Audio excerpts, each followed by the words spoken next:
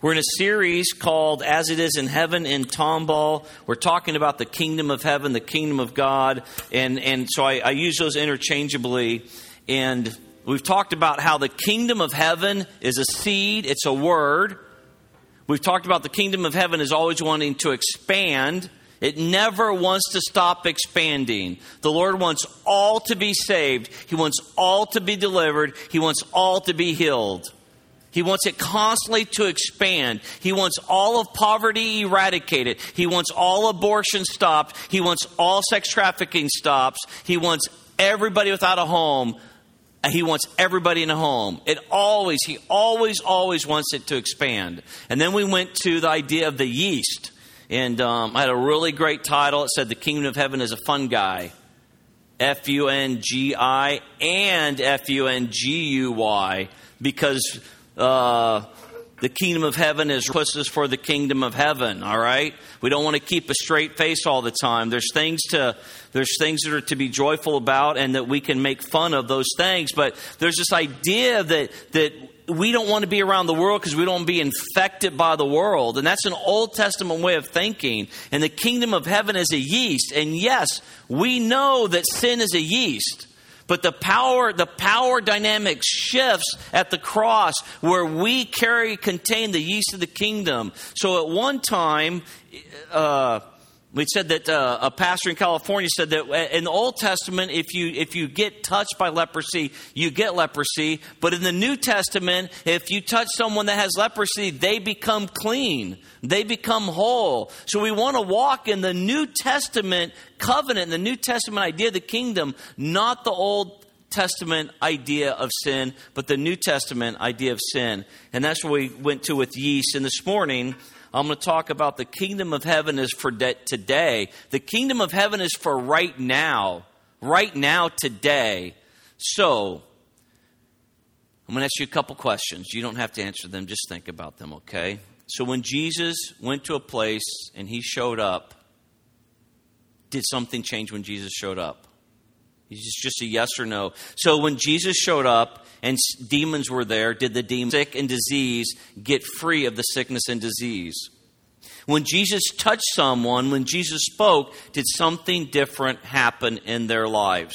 So what happened is they're living in the kingdom of the world, the kingdom of Tomball, the kingdom of Spring, Texas, the culture and rule and government of how life works here. But then Jesus shows up and life begins to work differently and on a basis of a higher truth, a higher reality, something that's actually going to exist forever. Our culture in Tomball, Texas, our culture in Texas, as much as we might like our culture in Texas or the States or whatever, that culture, your ethnic culture is going to disappear. Your culture of here is going to disappear. Your social status one day will disappear, become insignificant, but the kingdom of heaven will not ever go away because it's going to expand and it's going to overflow and infect and take over everything.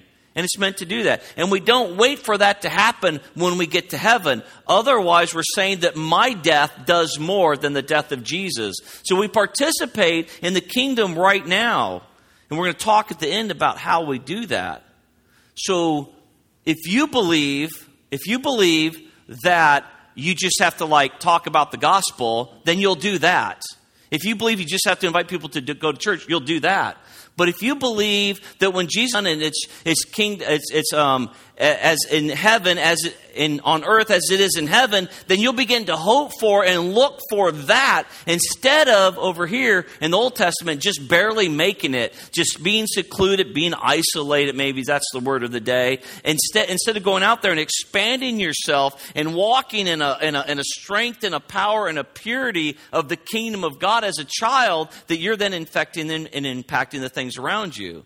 So we only operate in what we believe in. So if we believe that demons shouldn't be cast out, then we won't pray for demons to be cast out. If we believe that cancer should stay in a body, then we won't even dare to think about praying for cancer to be removed. And so what we do, we've been taught a lot in our church culture, invite somebody to a special event, talk to them about salvation, They get invited into the family of God if they say yes, and then they suffer the rest of their life until our death rescues us. But his death has rescued us already. All right, so we're going to go to Mark 16:15. And I want to convince you today, Mark 16:15 through 18, I want to convince you today that the kingdom of heaven is for today, that the kingdom of God is for today. And if you value church attendance alone in the realm, and I want you in church, and I want you to do the spiritual growth habits that are good for us, and I want you to stay away from the wrong people and the wrong things for you, but I want you to get empowered and full of the Holy Spirit that when you show up at places, things change around you. Mark 16:15. Go into all the world and preach the gospel to all creation. Whoever believes and is baptized will be saved, but whoever does not believe will be condemned. And these signs will accompany those who believe. How many believe? 50% of us believe. How many of you, and these signs will accompany those who believe in Jesus, who believe in salvation. So there's something that happens upon salvation that follows our salvation. And that thing that happens isn't that we start doing 10 things and stop doing 10 things. It's not that we learn how to say hallelujah and we stop saying the F word. All right? That's usually where we have these are 10 things that designate why I'm a good Christian. These are 10 things I don't do that designate why I'm a good Christian. I don't do and I do these things. But the kingdom of heaven, there's something that's meant to happen. And these signs will accompany those who believe. In my name they will drive out demons. They will speak in new tongues, hands on the sick, and they will get well. So what if the kingdom of heaven is a whole lot more than we thought it is? What if our salvation is just a doorway to enter into something? What if our salvation is just a way, an entrance into something? So we know it's an entrance into a relationship, but it's also an entrance into a commission, into a lifestyle, into a way of thinking, into a way of seeing. The kingdom of heaven is within. We experience it when we let it out. The kingdom of heaven is at hand. We experience when we take a risk and move towards it. And so the challenge is, and the challenge has been this year and part of last year, is to begin to increase our belief in what God wants to do through us. Because God doesn't typically just do something. Did you know that God doesn't feed orphans? We do.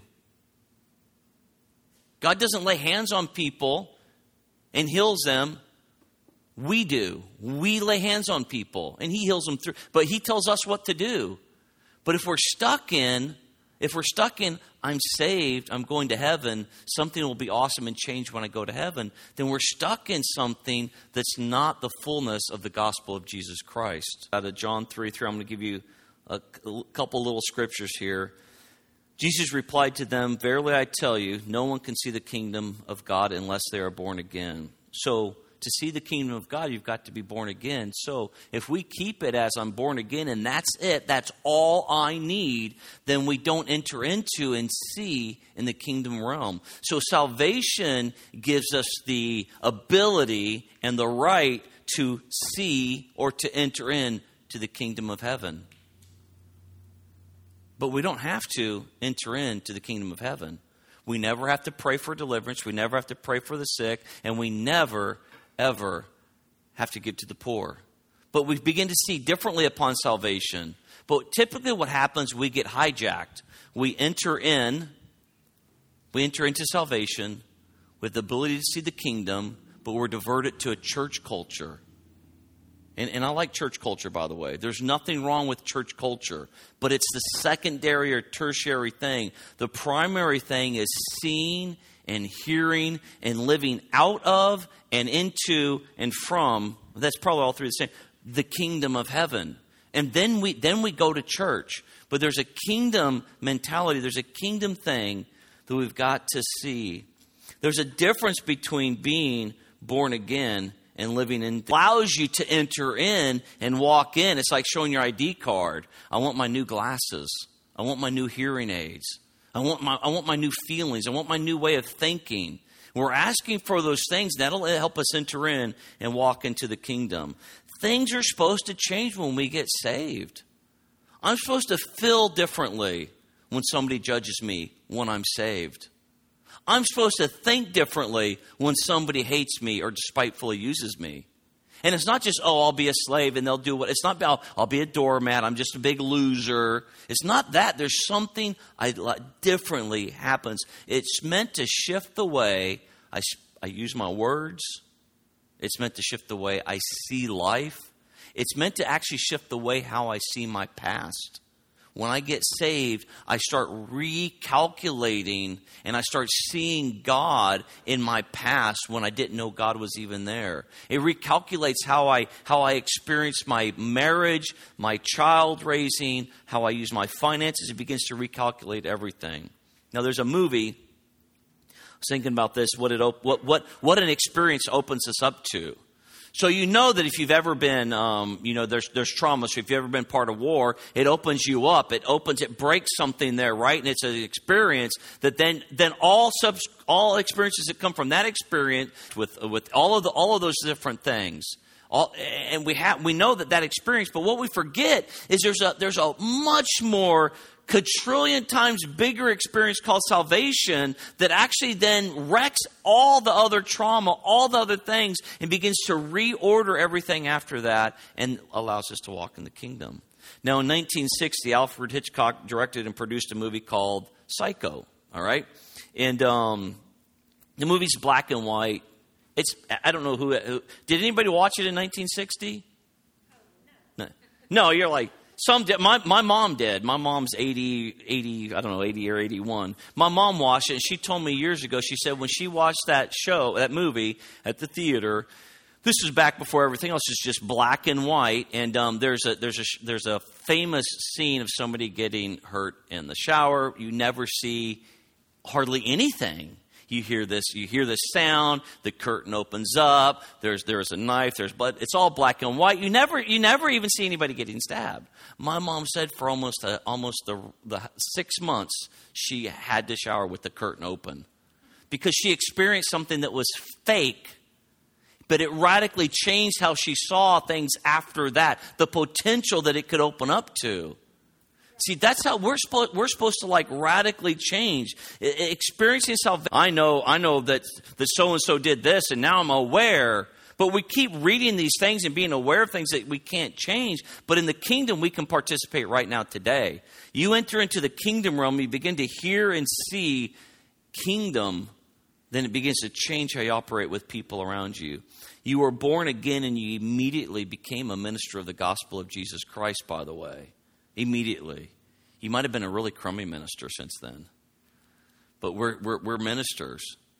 I mean, I get the privilege of being called a pastor and ministering and going to places and things like that. But even before all of that, I was a minister of the gospel. I was one who was there to declare the kingdom of God. The gospel of good news, which includes entrance into, seeing and participating into the kingdom.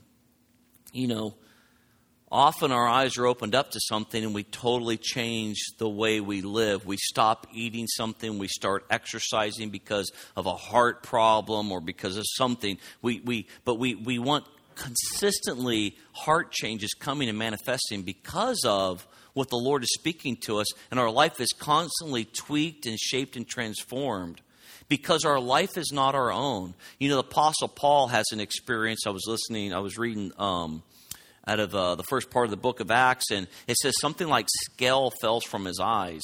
That's how real see things, and we're judging our own life and saying I'm okay, but we're never allowing the Lord to talk to us and take scales off of our eyes so we can see what our future looks like, so we can see what our marriage looks like, so we can see what our finances look like. There's supposed to be something else besides just barely making it in our life. You know, and you can see how church works with no kingdom eyesight. You can see how religion works with no kingdom eyesight. There's lots of people I talk to who know lots of things that are experiencing zero amount of peace, no freedom. But they talk about how they're free to do what they're doing, but they're not walking in freedom in their spirit. So the second thing The first is this idea that the kingdom of heaven is open to us upon salvation. The second one is that our job, in part, is to invite the kingdom of heaven to earth. Our job is to say, not my will, but yours be done. And I want you to hear this. When we say that, it's not like, not my will, yours be done. I have nothing to do with it. God's sovereign. It's like, it's not my will.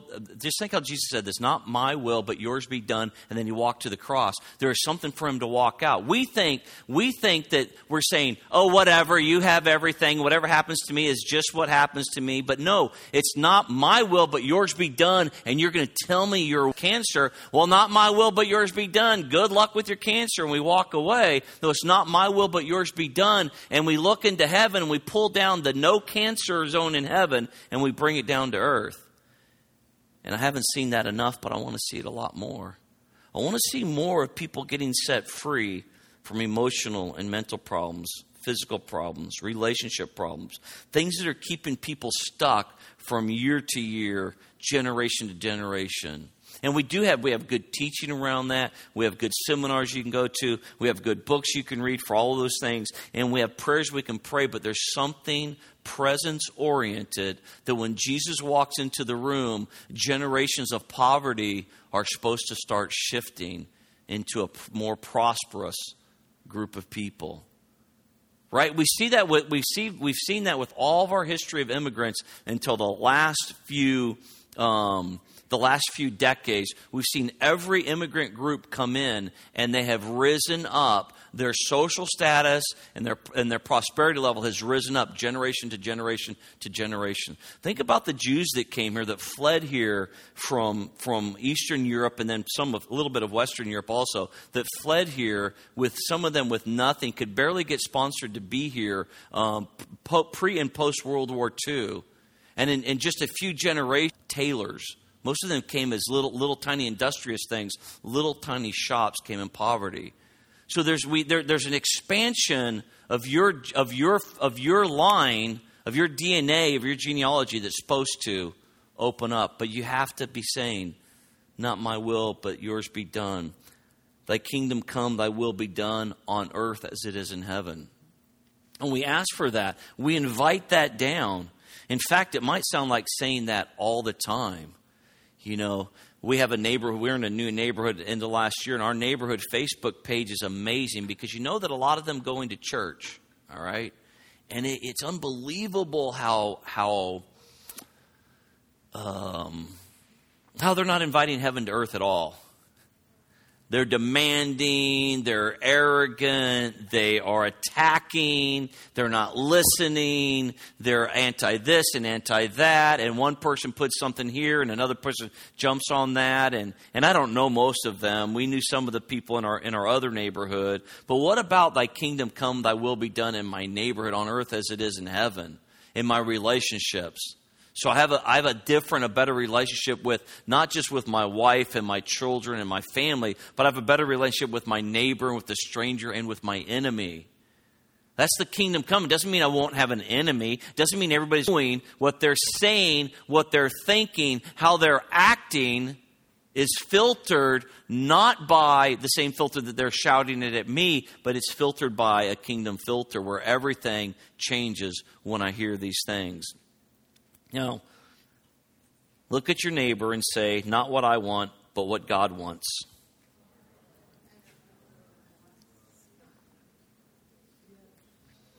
And maybe we can say, and this is a dangerous, that's just another translation of thy kingdom come, thy will be done, is not what I want, but what you want.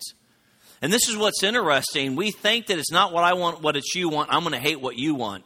But it's totally not true. If he's our designer, and it's like, and we're actually lining ourselves up to, I know you, I trust you, not what I want, but what you want, and whatever you want from me is going to be awesome. It doesn't matter what you ask me to sacrifice, it's going to be a joy. It doesn't matter what you ask me to stop doing, it's going to make my life way better. It's going to make my generation way better. It's going to make the people around me better. Whatever you want me to start, I'll start. Whatever you want me to stop, I'll stop. Whatever you want me to think, I will think. And so it's not like not my will. Oh, gosh, God's going to make me do something. It's something like I don't want. I'm going to have to be somebody I don't want to be. You're actually, when you begin to pray this dangerous invitation prayer, you're actually saying, we used to sing that song, Zacchaeus, the wee little man was he, and climbed up the sycamore tree. He was despised and hated by everybody in that crowd, except possibly the Roman soldiers if they were in the crowd. But even in his social position, he got up the nerve to push past all of his shame, all of the judgment people had against him, to climb up a tree, to get a spot to look at Jesus. And something happened when he looked at Jesus and he said, I got to ask that guy into my home. Many of us today can't get past the shame to ask Jesus into our home, into our marriage, into our thoughts, because we want control. We at least want control of our darkness. We at least want control of our shame. And he is dying to get in. He's died to get in to your darkness and your shame, into the very worst parts of you. Jeremiah 33:3 says this is part of an invitation. This is God talking to the people. He says, call to me and I will answer you. That call is a crying out in desperation. But mostly in America, we're not that desperate for God to move. We're not that desperate for God to change our marriages, to change how we parent, to change how we live. We're not that desperate. We're a little bit sick, but not sick enough that a little pill doesn't help us through the day. A little alcohol, a little pornography, a little anger, a little bitterness, a little cheating.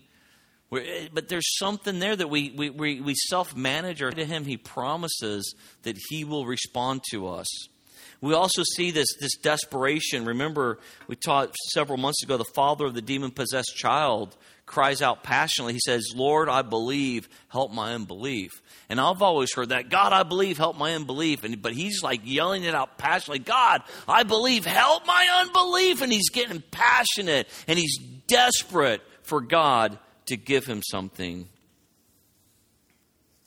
You know, most of us, or many of us, have exchanged the religion of our church culture, and we've accepted a rebellion of the world's culture, and we've called this freedom. And then lots of people leave the rebellious world culture, they go into the religious church culture, and they call this freedom. There's a third option. It's called the kingdom. It's called relationship. And it's a relationship that is quite painful, intimidating, and destructive of who the enemy is trying to press you into being. So we're going to invite the Holy Spirit. Yes, we're going to invite the kingdom that we see completely different. But there's an invitation where we're going to invite regularly. Maybe you want to do it as in your marriage. Maybe you want to declare it. Maybe you want to write it somewhere in your Bible. But there's something else. This third point is we've got to pressed into not my will but yours be done. Paul, Peter, James, John, they all pressed into the kingdom. You've got to press into the kingdom. We don't just pray about our finances. We also need to get on a budget, stop spending money, and get a job. We don't just pray about our weight or our health. We do other things around that. We step out in faith like God is going to meet us on the path to healing, like God's doing something. We've got to press into the kingdom. So these signs will follow you. Takes a risk. So you have to ask somebody, can I pray for you? When somebody comes and complains about something going on, you're like, can I pray for you? They're almost always go, sure. But then when you do it right then, they're like, oh, you mean right now? But to pray for them. When somebody's moaning and groaning about their life, stop. Listen for a little bit. Pray for them. Take a risk. Ask the Lord. I mean, we're all admonished to ask for the gift of prophecy. We're all admonished, which is simply speaking forth the heart of God. What better gift can you get than speaking forth the heart of God in a situation? We can ask for supernatural gifts. We can ask for healing. But many of us know that it means a change if we ask for a gift of healing. That we have to think different faith that happens. So if you say you have confidence in God, there's a risking of your faith that's got to take place.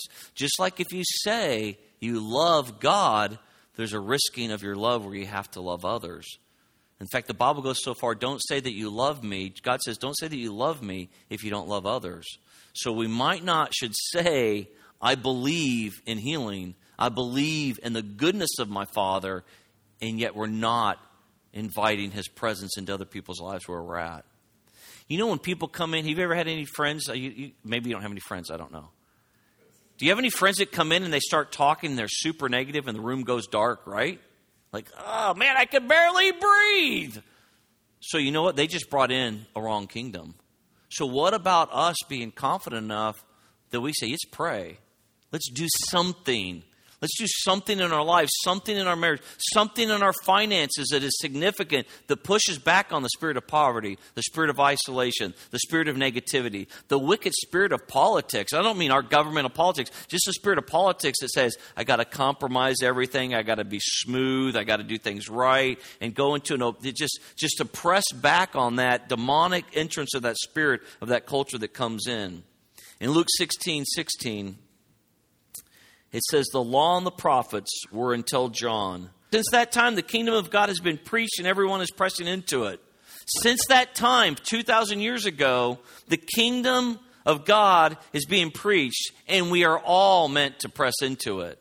Every one of us. Not just me, not just Joe, not just Bradley, not just Francisco. Every one of us is meant to press into that. Not just the guys. I just realized I said all the guys' names. We're meant to press into that. But we should want it. We should want darkness to flee when we step into a place. We should want people to go, when I'm around you, I'm not depressed any longer. And we get to share that with them. Instead of giving them a 3-step program of how to ABC their way into church, that they actually are experiencing something. You say, oh, you're experiencing my Savior. You're experiencing my Father's goodness.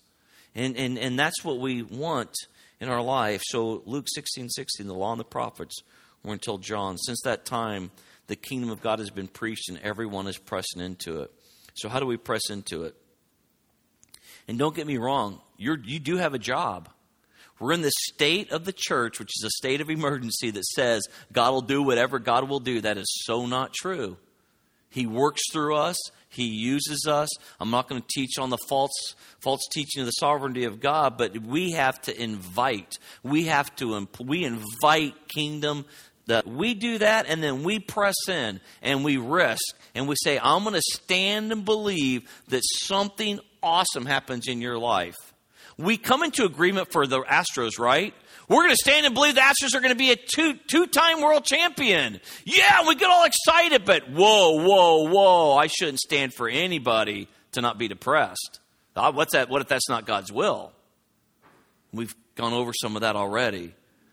But we can actually stand for this brightness, and we do it by we act it out. We act it out. We lay hands on one another right here. We pray for one another right here. We connect with one another. We stir up belief, not in church, not in just in eternal security, which we have, which is awesome, but we stir up belief in abundance right now. We learn about the prophetic.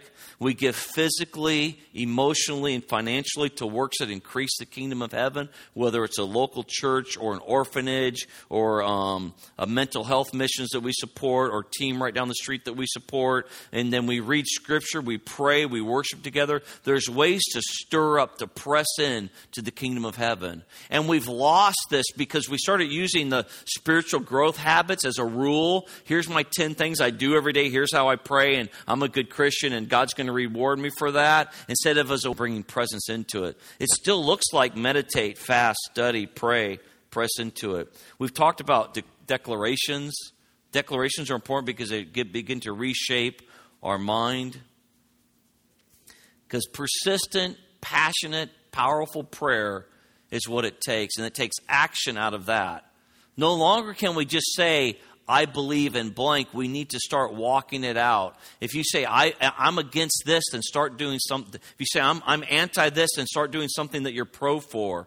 If you say, man, I just get so bothered when somebody's depressed and God's done so much in my mind that I'm no longer depressed. Well, begin to believe that your story is an anointing for you to reach into the darkness and pull people out of depression. If you've endured cancer and you've been physically healed by doctors or whatever, you have more hope than anybody else because you have a different story. So The law and the prophets is over since John. We're pressing into the kingdom. Our job is not to make the kingdom happen, not to hoop something up, but to stir up a steady stream of belief in us that God is good, that God's doing something, that I can find Him, that He's present.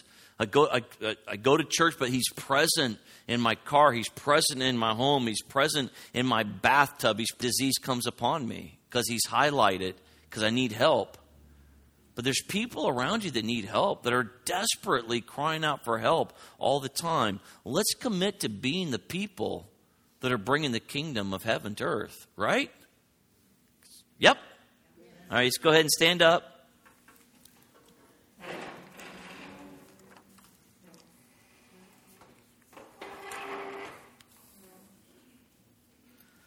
So, Father God, we thank you for who you are. We thank you for an increased sense of passion. God, we ask that our passion for the kingdom, the passion for people, the passion for your presence far increases our passion for the movie stars in Hollywood, far increases our passion for sports, Father God. Not that we don't have to diminish our passion for popular culture at all. We don't have to diminish it. We just need to rise up our passion for you and the kingdom and your presence higher, higher, higher. That our passion is directed towards you, what you want to do. That our hearing is attuned so much more to the kingdom presence and the vibration of the kingdom than it is to Fox News or CNN or NBC. That we don't look for the weather report to tell us what the room feels like. But Father God, we come in and we ask you what the weather in heaven is, and we bring that, or what our life looks like, but we ask you. And we hear you and we follow you and we walk that out. That each of us would have a more intense, more passionate love relationship with you. Where there'd be transformative things happening because we're talking with you. We're inviting you in. We're filtering life, not through our pain, not through our culture we were born into, not to our geographical location, not to our social status, and not a filter of our masculinity or our femininity, Father God, but a culture of the kingdom would filter all of those things, that we would begin to transform our lives, our minds, our bodies, our lives, and the lives around us, and this region and this nation. We thank you for that. In your Son's name, amen.